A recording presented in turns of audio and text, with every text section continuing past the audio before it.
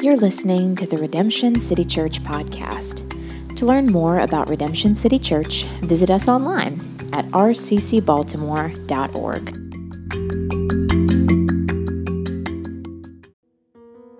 Our scripture reading today is taken from Psalm 8. O Lord, our Lord, how majestic is your name in all the earth. You have set your glory above the heavens. Out of the mouth of babies and infants, you have established strength because of your foes, to still the enemy and the avenger. When I look at your heavens, the work of your fingers, the moon and the stars, which you have set in place, what is man that you are mindful of him? And the Son of Man that you care for him. Yet you have made him a little lower than the heavenly beings and crowned him with glory and honor. You have given him dominion over the works of your hands. You have put all things under his feet, all sheep and oxen, and also the beasts of the field, the birds of the heavens and the fish of the sea, whatever passes along the paths of the seas. O Lord, our Lord, how majestic is your name in all the earth. This is God's word.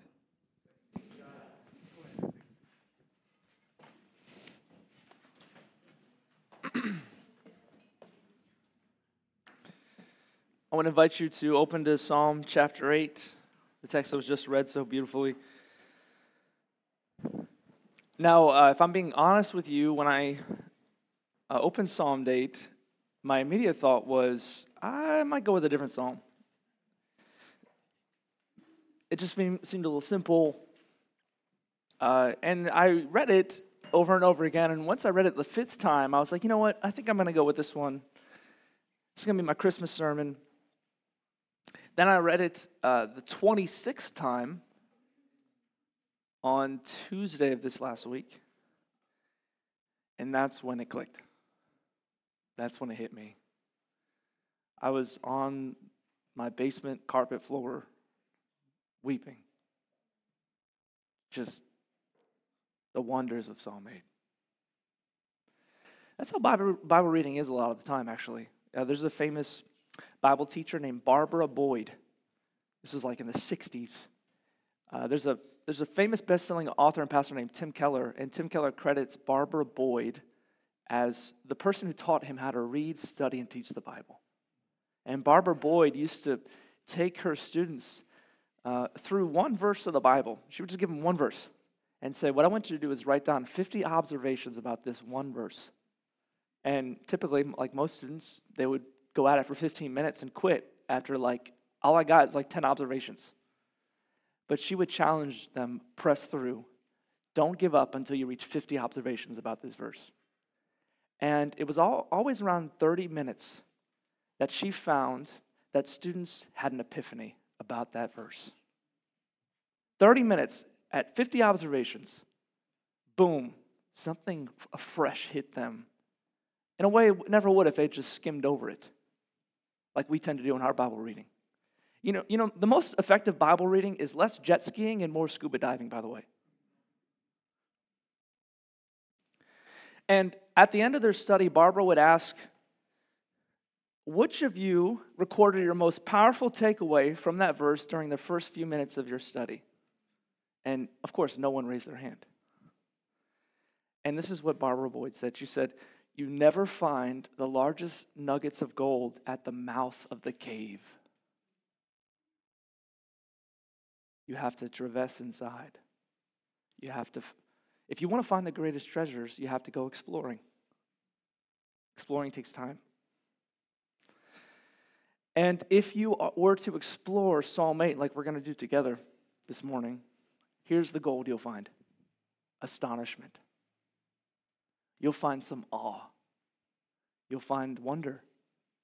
You remember when Christmas used to be like awe to you, wonder to you, exciting for you? When you were like 11, running down the stairs? Then you reached your 30s, then you became Scrooge. Psalm 8 wants to restore to you the wonder of Christmas. More importantly, the wonder of the Lord of Christmas, Jesus Christ. You see, that's what David has here in this psalm. He has astonishment. That's why he asks the question, which is the penultimate question in the center of the verse. He says, what is man that you are mindful of him? You see, David's in awe. He's looking at this majestic God who knows who David is, who cares about David, and he says, why would you care about me? David struck that the majestic God is also the mindful God. And if you understand this verse, if you understand this chapter of the Bible, like David understood it, you'll understand what the Bible calls the fear of the Lord. You ever heard that phrase, the fear of the Lord? It's all over the Bible. In fact, it's the gateway to the Proverbs. The Proverbs, one of the beginning Proverbs is, the fear of the Lord is the beginning of knowledge. So if you want to have any sort of wisdom or knowledge, you got to fear God, is what it says. This is also in the earlier in the Old Testament, in Deuteronomy 10 and Exodus 20. You guys know we were in the middle of an Exodus series recently. When God gives the 10 Commandments to his people, he gives the 10 Commandments, and you know what he says after that? He said, like, all right, Cliff Notes version of everything I just gave you, all my commandments, here it is. Fear me. If you do that, you'll be good.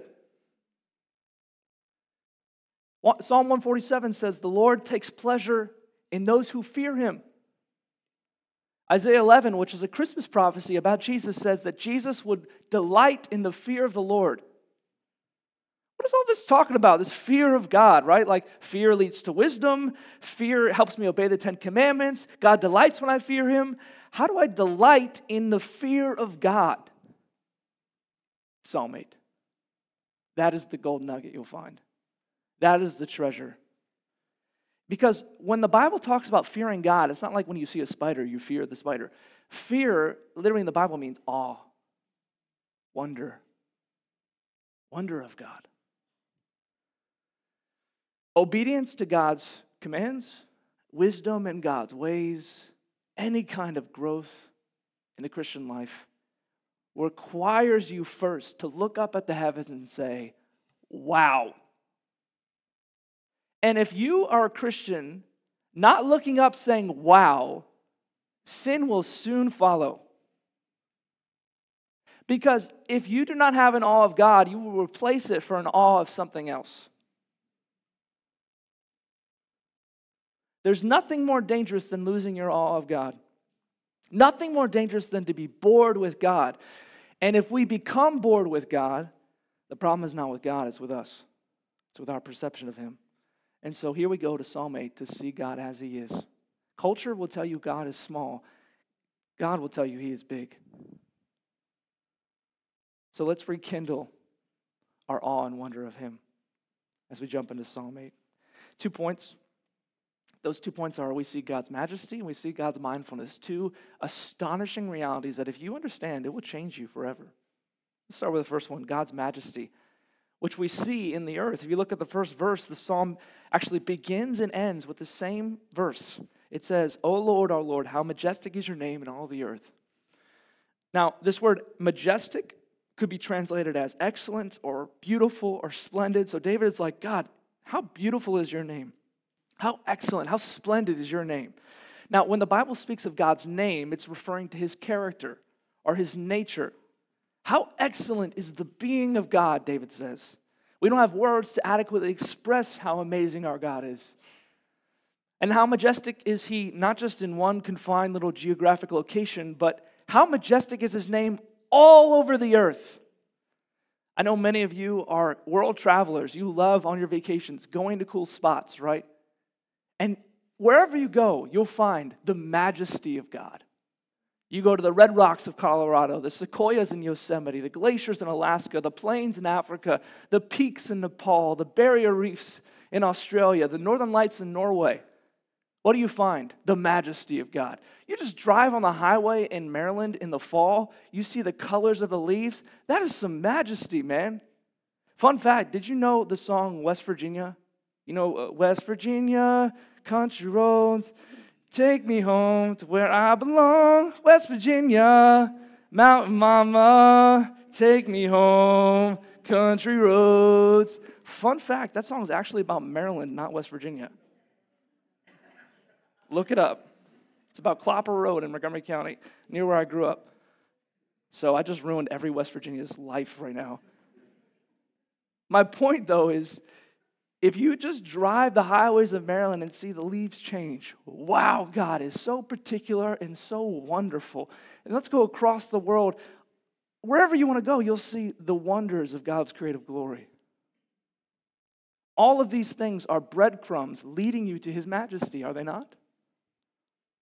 He's not a God you can put in your pocket. He's the majestic God over all the earth. And notice David says here, O Lord, our Lord. What a juxtaposition that is. You can't tell in the English, but in the Hebrew, those words for Lord are different words.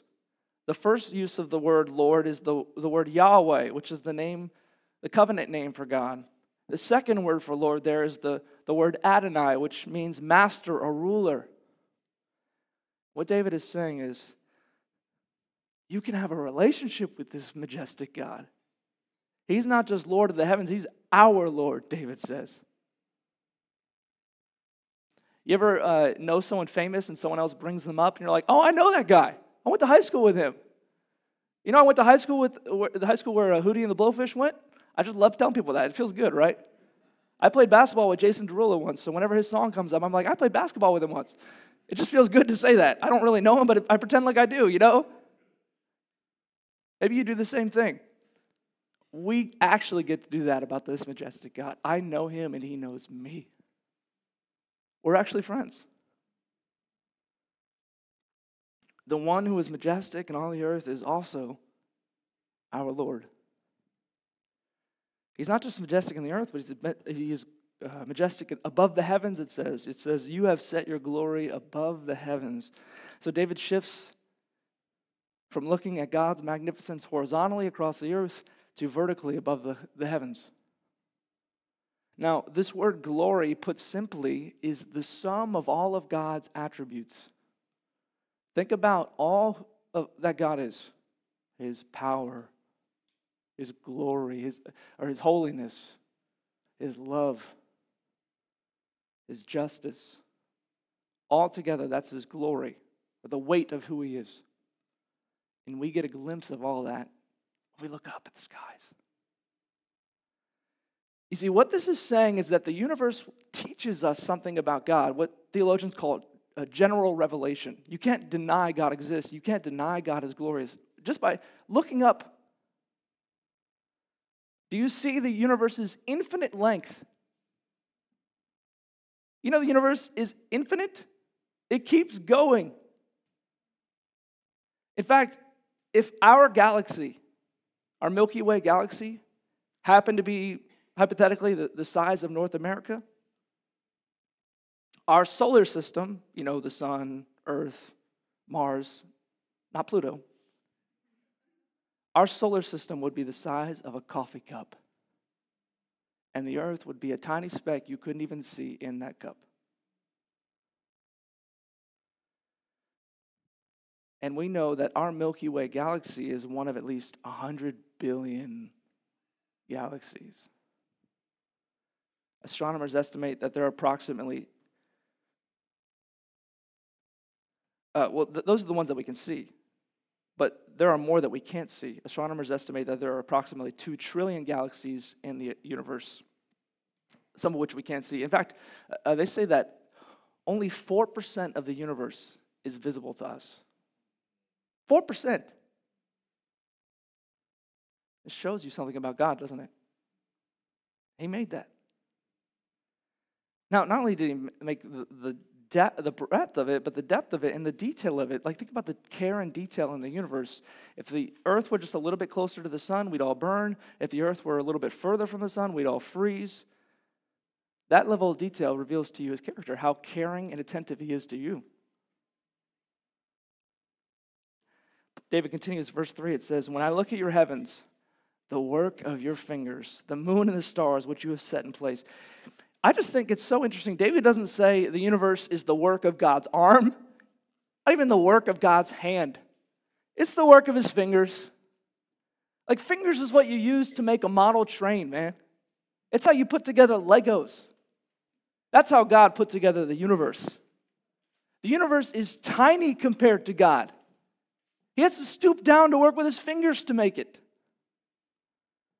No wonder David starts and ends the psalm with a praise to his majesty. Oh, how majestic is your name, O Lord. Now, it's very easy to gloss over all this and to just go on with your life. Can we just talk about some real life applications of what this means if all this is true? How about number one, reverence? If God really did make all that with his fingers, how should you regard him? How should you speak to him? Is that the kind of God you stroll up to and say, hey, here's what I need today? Or is he the kind of God that you fall on your face and say, here's all of me today? How does that change how you listen to this sermon, man? Like Psalm 8 is that God speaking directly to you. If that God is speaking to you, is that the kind of thing where you're just like, where are we going for lunch after this? How does it change how you view his church? The hope of the world in which he's restoring lost people to his son, Jesus. It will change your reverence, man. It won't just change your reverence, it will change your delight. It will make life fun again if you really understand and meditate and believe this. How? You see, what this text means is that God is an artist. You see, the scriptures tell us God didn't have to make the world and the universe. He wanted to. He delighted to. It brought him joy because he's an artist. And you can always see a glimpse of the artist in their art. You always learn about the creator through their creation. In fact, did you know Vincent van Gogh is Starry Night? Art historians tell us that we know Vincent van Gogh struggled with mental illness and had an inner turbulence within him because of the manner in which he painted his Starry Night. You learn about Vincent by looking at his painting. Many of you know the famous anonymous artist Banksy. No one actually knows who he is, but he's there, right?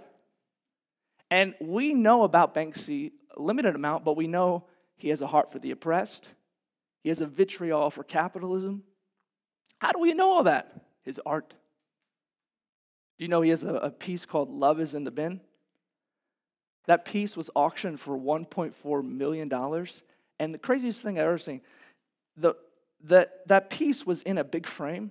And the minute the auctioneer hit the gavel and said, sold, $1.4 million, instantly, the frame was actually a shredder, and it shredded the painting and destroyed it. Ironically, the painting was worth more after that. What does that tell you about Banksy? It tells you he has a hate for the ridiculous cost of art. That's for the aristocrats and not for the ordinary people. It tells you he mocks capitalism in a sense. You see, in the same way, each fabric of this beautiful world and this incredible universe unveils to you a new mystery of who God is. And doesn't this give delight to a fresh delight to the little things of life? It gives you a new view of creation. You see glimpses of the divine wherever you go. This is why Jonathan Edwards, a famous pastor, would just stroll through the forest and write notes of all the delights he would see, the trees, the spider webs, the animals, and he'd write it down and rejoice in them. This is God's gift to tell me a little bit more about who he is. This is a great verse for the biologist who studies the wonders of creation. We learn more about God in every species, every genome. Creation shows us the wisdom of God, the joy of God, the humor of God. I mean, there's just some things in creation that are just funny to me. Maybe to you. Like, why do men have nipples? I have no idea. I just think God's funny in that way. You ever seen, by the way, have you ever seen a blobfish? I have a picture of it. Look at this. Tell me God doesn't have a sense of humor. He made that, man. God is funny to me, man. He made me. Get that, by the way. Get that off. I just distracted. He made me. I'm a Middle Eastern man with a patchy beard and 5 chest hairs. You tell me God doesn't have a sense of humor. He took a Muslim kid and made him a pastor in inner city Baltimore. Like, God's funny. We learn about God by looking at the things he's made. In fact, there's a book by an author named Ross Gay called The Book of Delights. And he says in the preface of his book that he decided one day, every day for a year, to write down a short reflection of an unexpected delight he saw that day. And he says in the preface that writing down a delight every day changed his life. Because, why? Because you and I tend to often write our complaints and our frustrations in bold, capital, 18-point Times New Roman font. But we often write our delights that God has sent in 8-point, italicized, very thin font that we can't even read, probably like Wingdings font. I have no idea what this is saying. And he said, the more I started to write, the more that I saw I was drowning in delights. And my complaints were making it hard for me to see them. This will give you a new delight if you realize all of this is his, and he gave it to me to enjoy. Look at all these delights he sent my way. Tell that to the frustrated business owner who's always worried about what something was wrong. Why don't you start writing down your delights? And this is what our hearts were made to do, to behold his delight, moment by moment, day by day. And this will affect your holiness as well. See, the reason we sin is we trade God's glory for lesser glories. We trade beholding God for beholding sex, beholding money, beholding achievement, beholding power. Many of you, and I've been victim of this in the past in my life, many of you are trying to defeat sin the wrong way. Maybe you're captive to a human being's opinion of you right now. And when they're pleased with you, it's a 5-minute high. When they're displeased with you, it's a week-long depression. I've been there. And usually the way Christians today fight sin is they say to themselves, stop it. Stop caring so much. God, help me to stop caring so much. I don't want to care so much. And it doesn't work. Or you're stuck in lust. I know the statistics would say the majority of you are looking at pornography. And many Christians are stuck in pornography because they know they shouldn't, they probably don't want to, but they tell themselves, stop thinking about sex. It doesn't work. Because the minute I tell you to stop thinking about something, what are you thinking about? The thing I told you not to think about. If I told you to stop thinking about a blue elephant, what are you going to think about? A blue elephant. So what do? Here's what you have to realize. This is the key to defeating sin. Sin is not removing or eradicating a lesser glory. Sin is replacing a lesser glory with the ultimate glory, God. It's putting on the throne of your heart the majesty of God, being in awe and wonder of who he is, and letting that delight you over anything else he made. If you're consumed with God's beauty, you won't be distracted by a person on the internet's beauty. Look at the God who made the universe holding it like it's a snow globe. Do you see him delighting over you? Do you see him saying, I'm pleased with you? That will drown out the voices of the people who don't count, who are displeased with you. Focus on his opinion, and the others won't matter so much. This is how you defeat sin. And listen, I need you to hear this. Your sin doesn't love you. It doesn't love you. But he does. So behold him. And sin you will lose taste of it.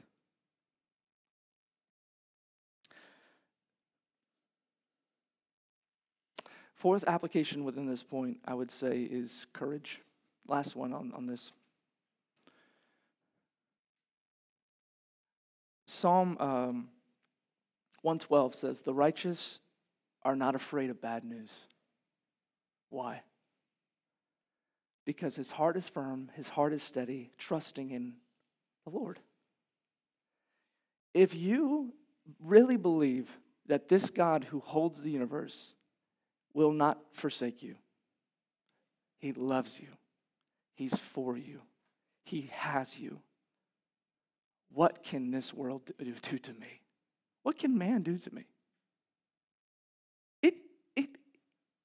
It puts your courage on steroids, man. This week, I've been having some really bad stomach issues, and so I went to see my doctor, and he asked me to take some blood tests, and I got my blood test back. And come to find out, my liver has some issues. I think the range of like a healthy liver ALT, ALS numbers is like 10 to 40. My numbers are like 349, which my wife was really concerned. My doctor was concerned. They brought me back, gave me an ultrasound, and we don't know what's causing it. I apparently have an enlarged liver. Could be hepatitis A, could be cancer. It could be a stomach ache. I'm not freaking out about it, right? I looked up my symptoms on WebMD, and I'm pretty sure I have the bubonic plague right now. I've actually sought many of your counsel. We have a ton of doctors in our church. It's actually very uncomfortable how many of the people in our church have a precise description of my current stool right now. Thank you, by the way, for your counsel.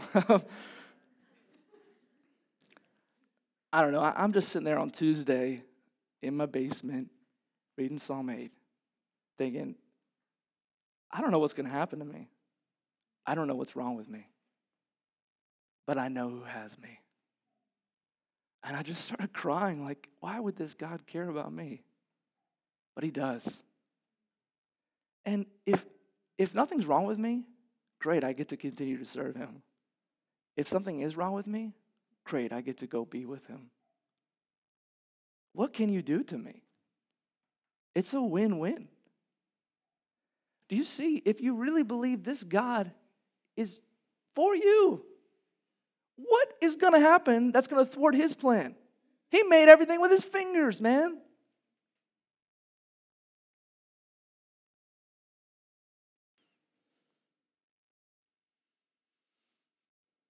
If you believe this, you'll be good. It'll change your holiness. It'll change your reverence. It'll change your delight. It will change your courage. We see God's majesty in the earth above the heavens, and then we see it finally here, interestingly, out of the mouths of babies, David says. Do you see that? Verse 2, out of the mouths of babies and infants, you have established strength, which is quite a contrast, isn't it? You want to see the majesty of God? Well, okay, you can go to the Alps, you can go to Appalachians, you can go to another galaxy, or you can go to the nursery. You'll find the same thing on Mars that you will find in the maternity ward, the majesty of God. There's so many implications to this that are so interesting. What David is saying here is quite a contrast. He's saying God's glory fills the earth, it fills the heavens, and yet his glory is also echoed in city kids.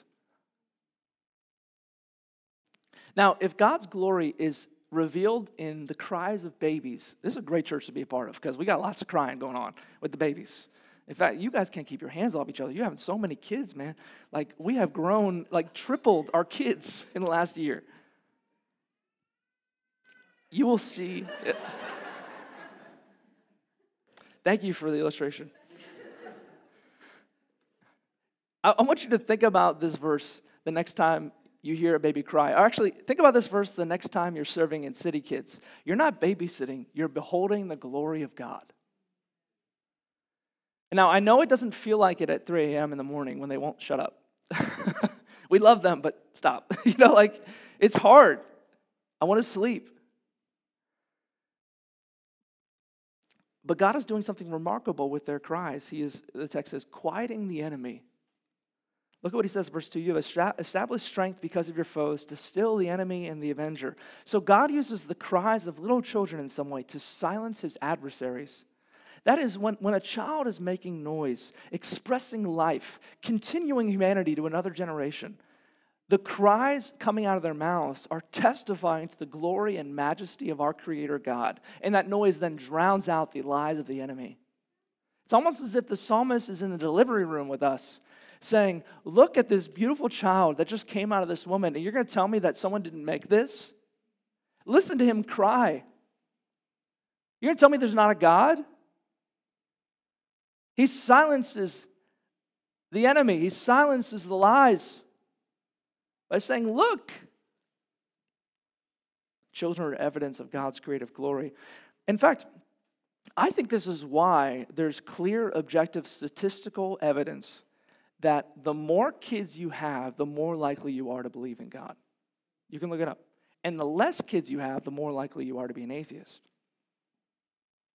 Because kids reveal to you, like, there is a God. In fact, this is the number one reason why a lot of adults come back to church or start going to church is they have kids.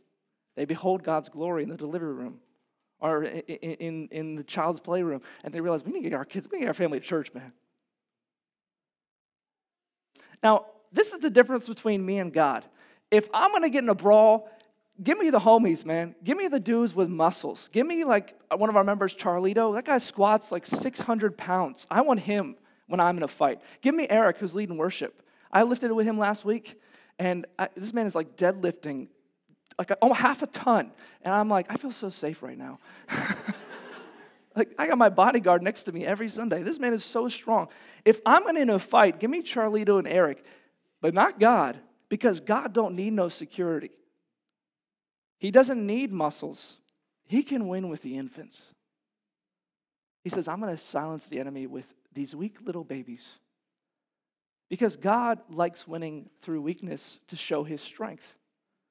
I mean, this is what we saw at the beginning of Exodus in our series in Exodus, right?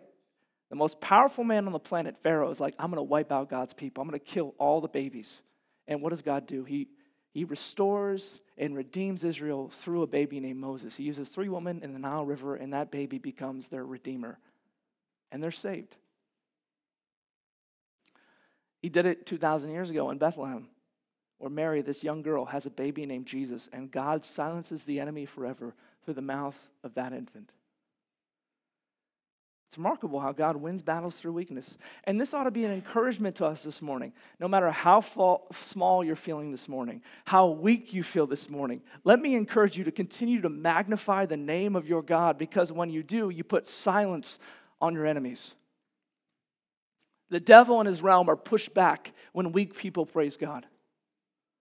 And let's remember that God loves using the weak. If you think you're too weak to be used by God, you have it twisted. Usually we think we're too strong to be used by God. God doesn't use feigned strength. He uses only weak people who admit they're weak to show his strength. And let's also be a people who protect the weak, the vulnerable, the oppressed, the orphan, the child in the womb. Because the majesty of God is displayed not just in the earth, not just around the heavens, but through the lives of these little ones. So David takes in all this majesty, right? His majesty in the earth, above the heavens, out of babies, and he transitions to talk about an astounding juxtaposition, God's mindfulness despite these realities. He's struck with the idea that God cares about him in verse 4. You can almost imagine David being outside on a starlit night, looking up at the fields, looking out at the skies, and thinking about the greatness of God. Thinking about how God made all of this with a wave of his finger. This is effortless work for God. And then David is struck with what we talked about earlier, awe, wonder. Verse 4, he says, what is man? We just sang this a second ago. What is man that you are mindful of him, and the Son of Man that you care for him? Now, this word mindful literally means to remember. David goes, why in the world would this God choose to even take the time to think about me? Why would he care to even know my name? Which is a crazy thought, isn't it? Like, if you were to walk into the room that God was in, God would know your name.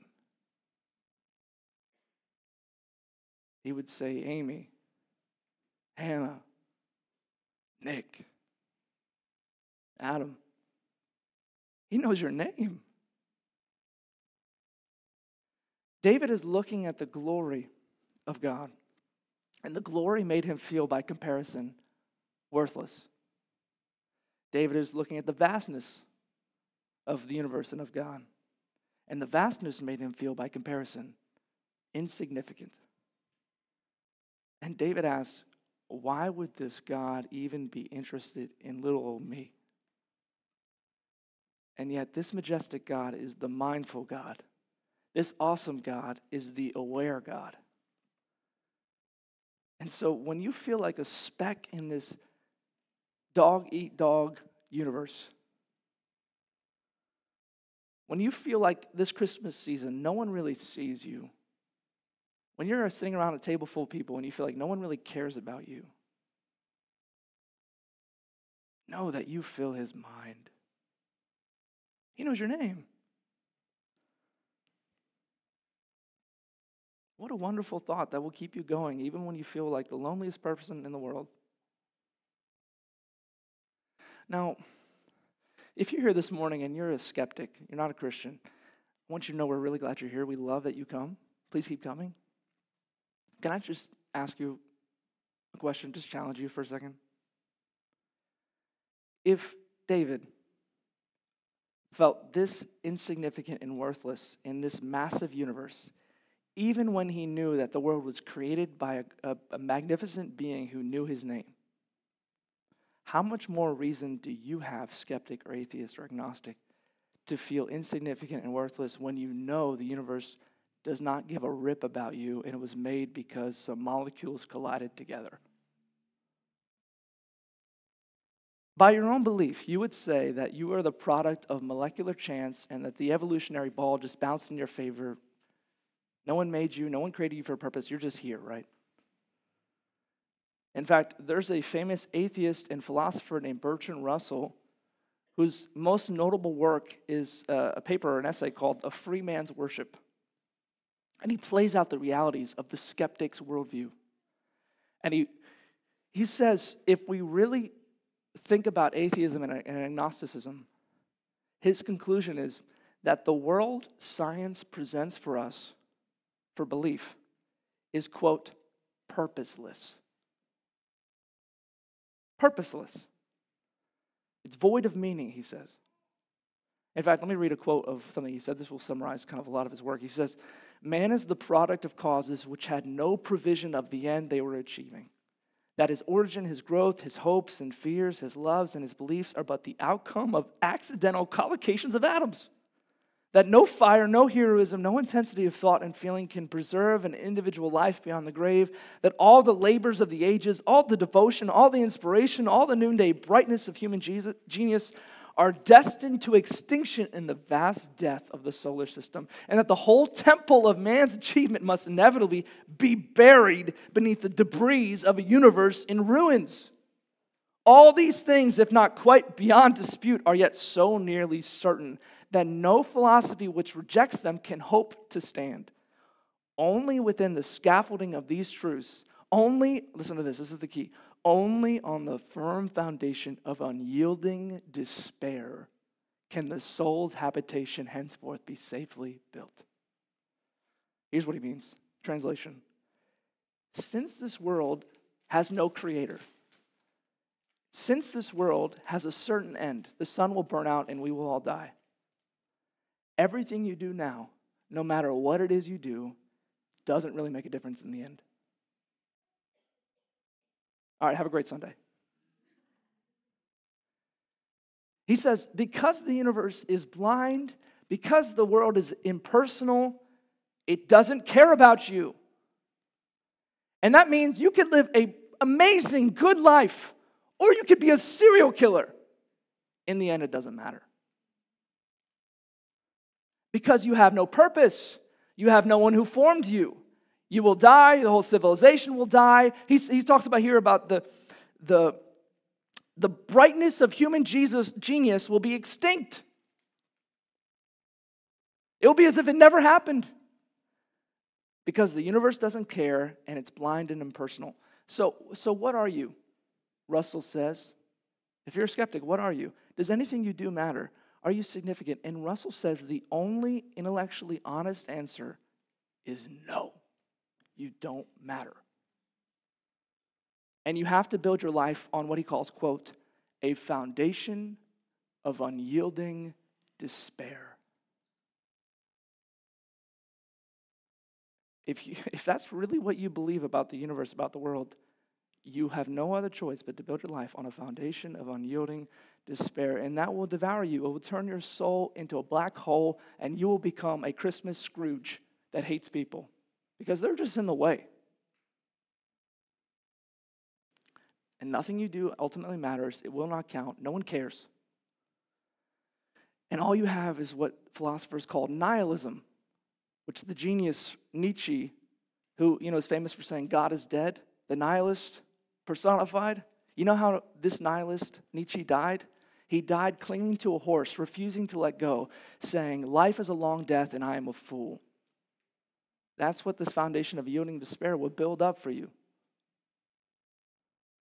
Now, I know that there are skeptics in this room, and you would say, no, I matter. I'm significant. My life counts. How do you know that? Scientifically. I heard a story recently of a medical resident who's a Christian, I know many of you are medical residents. He was doing his rounds at a psychiatric hospital, and the attending who was leading the rounds led them to a patient who was mentally insane, covered in his own urine, had just no life, basically, hopeless. And the doctor was like, how are we going to treat this patient? And one female resident spoke up to the attending, to the room, and said, we just need to show this patient that he's a valuable person, that he's not trash, that he does matter, he is important. Every human being is valuable, right? And the doctor leading the residents, the attending leading the residents, looked at her in the room and said, how do you know that? How do you know he matters? How do you know he's valuable? Prove it. Scientifically. Now, I imagine he's not that much of a jerk. He's probably using the Socratic method, just pushing back a little bit.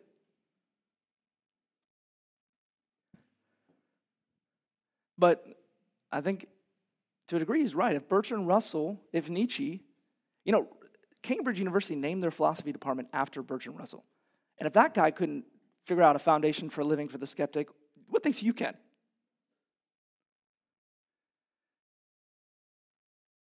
And you might say here right now as a skeptic, we as human beings all generally agree that every human being matters. So that's why every human being matters, because we as humans agree. Popular vote. Okay, so you and I, let's go to Nazi Germany. Can we all, because the popular vote says we should kill all the Jews. Is that what we're going to do? Or 300 years ago, popular vote says I can own you as a slave. Is that what we're going to do? See, human beings have no moral high ground without a God. They have no intrinsic significance without a God. And this is why none of those residents could answer that doctor. Now, they all hated his response. They were all very uncomfortable with it, but they couldn't think of any scientific empirical evidence that proved all human beings matter, and they got very upset, except the Christian resident. The Christian resident stood up and said, I know this patient matters. I know his life is worth something. How? Cellmate. Because the being behind the universe, the one who made everything with his fingers, says, I know this patient's name. I care for him. Therefore, he matters. In the words of David, he is mindful of him. You see, it's only the biblical God, it's only the artist God who forms the universe with his fingers and made you for his glory that you can honestly, with intellectual integrity, say, my life matters and I have value, and there's objective right and wrong. Otherwise, if you have any intellectual integrity at all, you have to admit the universe does not give a rip about you. It will soon crush you and forget you, and you will fall into the same pit of unyielding despair that Russell and Nietzsche fell into. And just to close on this, I've talked to many of you. I know there's skeptics in this room who's like, okay, fair point, I'll think on that a little bit, but I just can't believe in a virgin birth. I can't believe in the Son of God becoming a man. I can't believe in all this fiction, right? In fact, there's a scholar named J.I. Packer who says there's nothing so fantastical in fiction as the incarnation.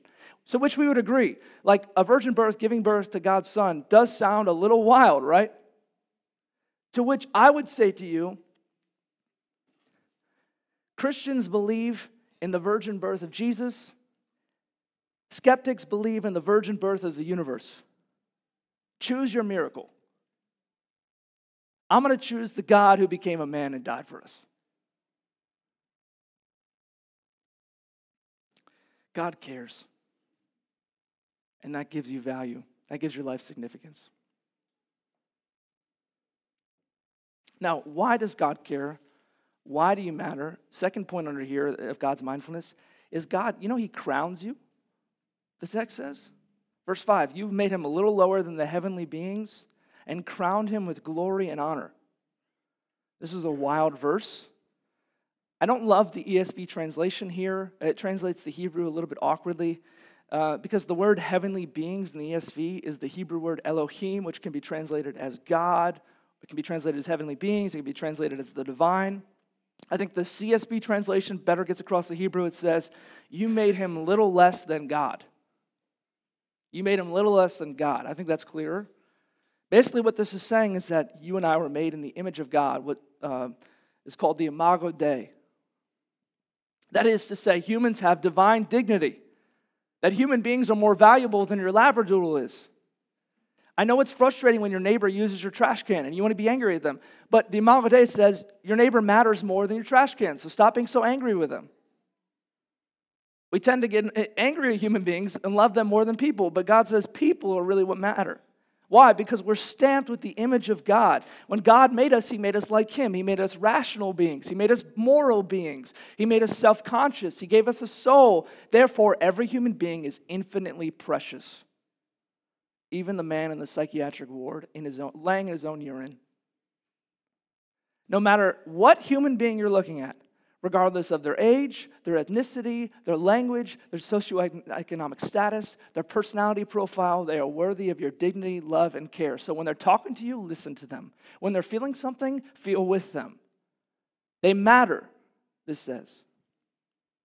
And it's radically inconsistent to say you worship the majestic God of the universe and then treat God's supreme creation, human beings that are made in that God's image, as worthless or of little importance. And yet this is something we do all the time. Every human being is worthy of our greatest care, our greatest attention. And if you really understand this, you really get this, you're going to start to feel out of place in every major American political party. Because you'll soon realize abortion's wrong, but you'll also say oppression is wrong, racism is wrong, we need to fight for social justice, we need to protect all of human life from the womb to the tomb, and there ain't no political party that values all of human life from the womb to the tomb.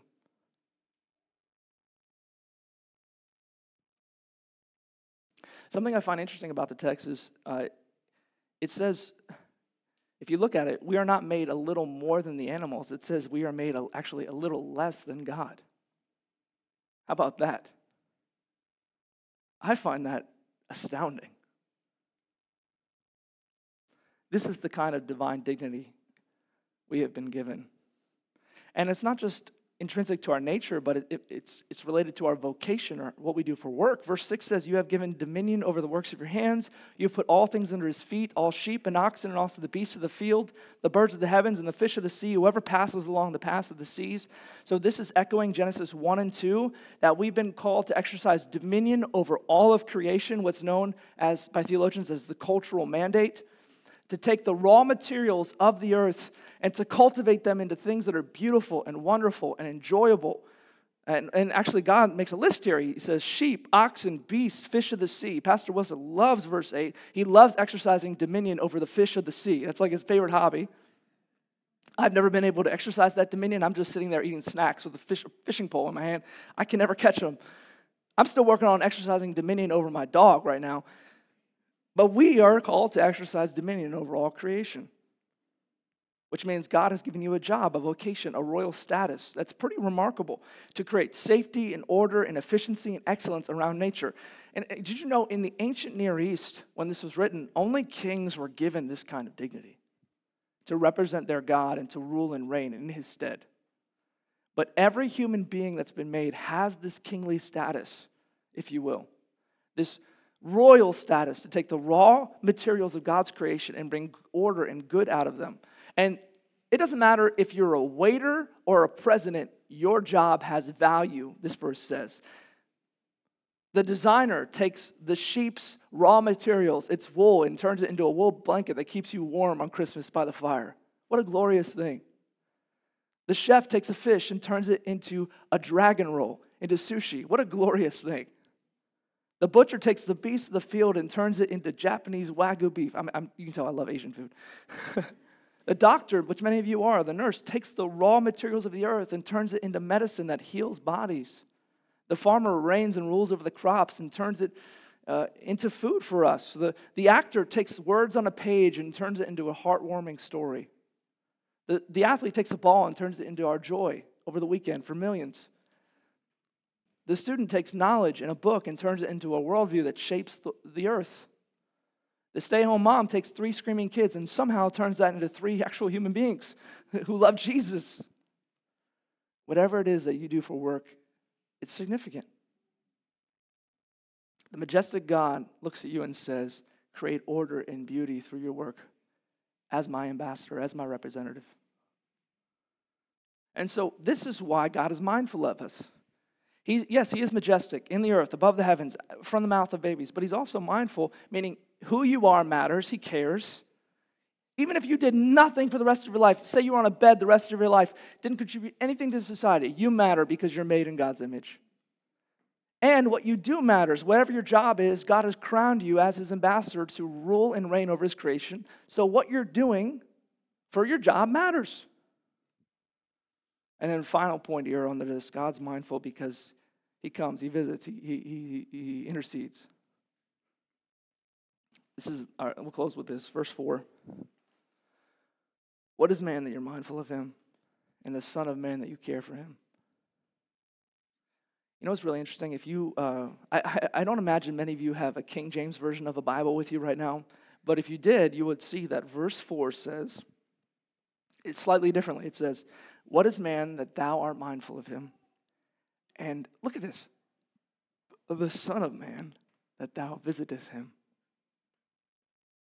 The KJV uses visit because this Hebrew word care actually at its root means to go out and find.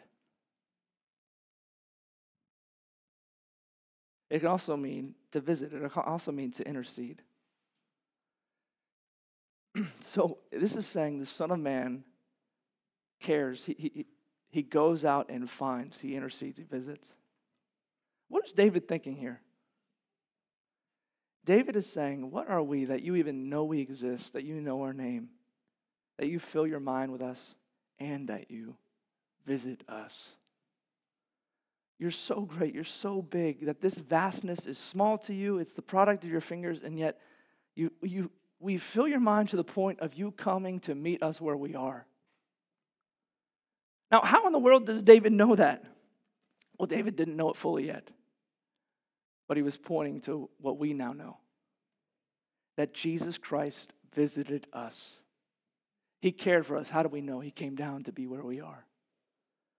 That is the ultimate proof that the being behind the universe cares about you. In fact, do you know in the Christmas story in Luke chapter 1, when Zechariah hears of God's plan of salvation through Jesus Christ, he says, blessed be the Lord of Israel, for he has what? Visited and redeemed his people. What David's saying here, what he's pointing to is that here's how you can know that this enormous universe isn't going to chew you up and spit you out. Here's how you know your life counts. Here's how you know why you matter to the Creator God. Because he came to meet you where you are. Now, you might ask, why didn't God just bring us to him? Why did he come down to meet us where we are? Well, verse 2 tells us because we're surrounded by evil. Verse 2 is actually the only verse in Psalm 8 that Jesus ever quotes. It says, out of the mouths of babies and infants you have established strength because of your foes to still the enemy and the avenger. Now, obviously, avenger is not a positive word. It's a negative word, right? It's a vengeful word. This is pointing to what we saw last week in Psalm 2, that Jesus is going to come and crush his enemies who've done evil.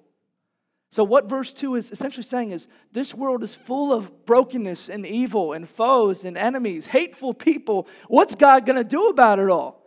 And after describing this majestic God in verses 1 through 3, a God so huge he has to stoop down to see the earth and the heavens, he says he's going to deal with evil in the world out of the mouths of babies and infants. What does all this mean? And we find out later in the Gospels in Matthew chapter 21 when Jesus quotes this verse. In Matthew chapter 21, Jesus Christ rides into Jerusalem as the Messiah at the end of his life. And people were expecting a Messiah to come, but they thought the Messiah would be riding on a giant horse, a white horse, as a general with his soldiers behind him to conquer all his enemies. But instead, Jesus Christ came into Jerusalem riding on a little donkey. And the procession following him was not strong, muscular soldiers, but the poor and the blind and the lame and children. And they shouted, "Hosanna, Hosanna, the Son of David has come." And the religious leaders and the respectable people, frustrated, came up to Jesus and said, "Tell that rabble to be quiet. You're not the Messiah. You're not a conquering king. They shouldn't even be here following you." And Jesus looks at them in Matthew 21 and says, "Haven't you read Psalm 8, verse 2? Out of the mouths of infants and nursing babies, I have prepared praise." What is Jesus saying? Jesus is saying, don't you know how God deals with evil in this broken world? As great a God as he is, he deals with evil through weakness, through suffering. He deals with it in a way so differently than you and I can conceive. And in the ultimate example of Psalm 8, verse 2, the ultimate example of God destroying evil through the cries of a baby, glory and power manifested in this world, and God became a little child crying. He was born in a manger, and he grew up. And instead of accumulating power, he gave it all up. He surrendered it all. And he went to the cross.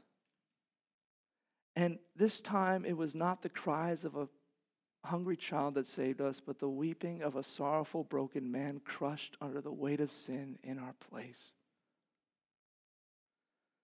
Why would God go on a cross and die like that? Because he was mindful of us. On the cross, you were on his mind. He went to the cross with names. That is the ultimate proof that the Creator, the being behind the universe, cares about you. Little you. He cares about little you. You fill his big mind, little you. So much so, he was willing to visit you, to become a baby, to meet you where you are, to become weak and die for you. And here's what all that means. It means you're not junk. It means you matter. You're worth what someone is willing to pay for you. And the Creator behind the universe says, I'll pay with my blood. That's the most expensive price ever paid. So you're valuable. Take that to your troubles today. Apply that to all of your afflictions today. Look up at the heavens and say, this God came to visit me.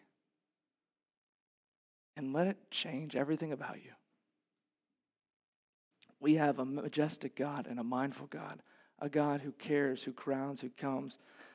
And like that famous Christmas lyric says, long lay the world in sin and error pining, till he appeared and what? The soul felt its worth. Let your soul feel how worthy it is by seeing Jesus come to die for you. Oh Lord, our Lord, how majestic is your name in all the earth. Merry Christmas. He came for you. Let's pray. Lord Jesus, we recognize that we often replace your beauty with lesser beauties of things you've made, and we idolize them, we godify them. Forgive us of our sin. Help us to see that you are the being who made all this. Help us to delight in all that you made and all you are. Give us a new, a fresh wonder today and awe today of who it is that we worship. I pray for the person who seemed to lost the wow factor they have when they think about you. Would you restore that in them right now? Maybe not now, maybe this week. Show them how great you are. I pray for the skeptic in the room that they would see that they actually do matter, unlike what their beliefs really believe. That there's a God who made them, who died for them. May they come to Christ now, today. May today be the day of salvation. And I pray for our church, God. You've grown us.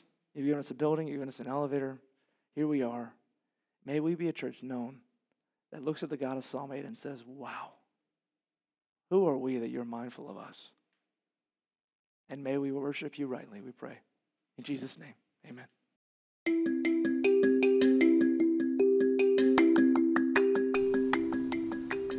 If you were encouraged by today's message, be sure to subscribe on Apple Podcasts or wherever you stream your podcasts.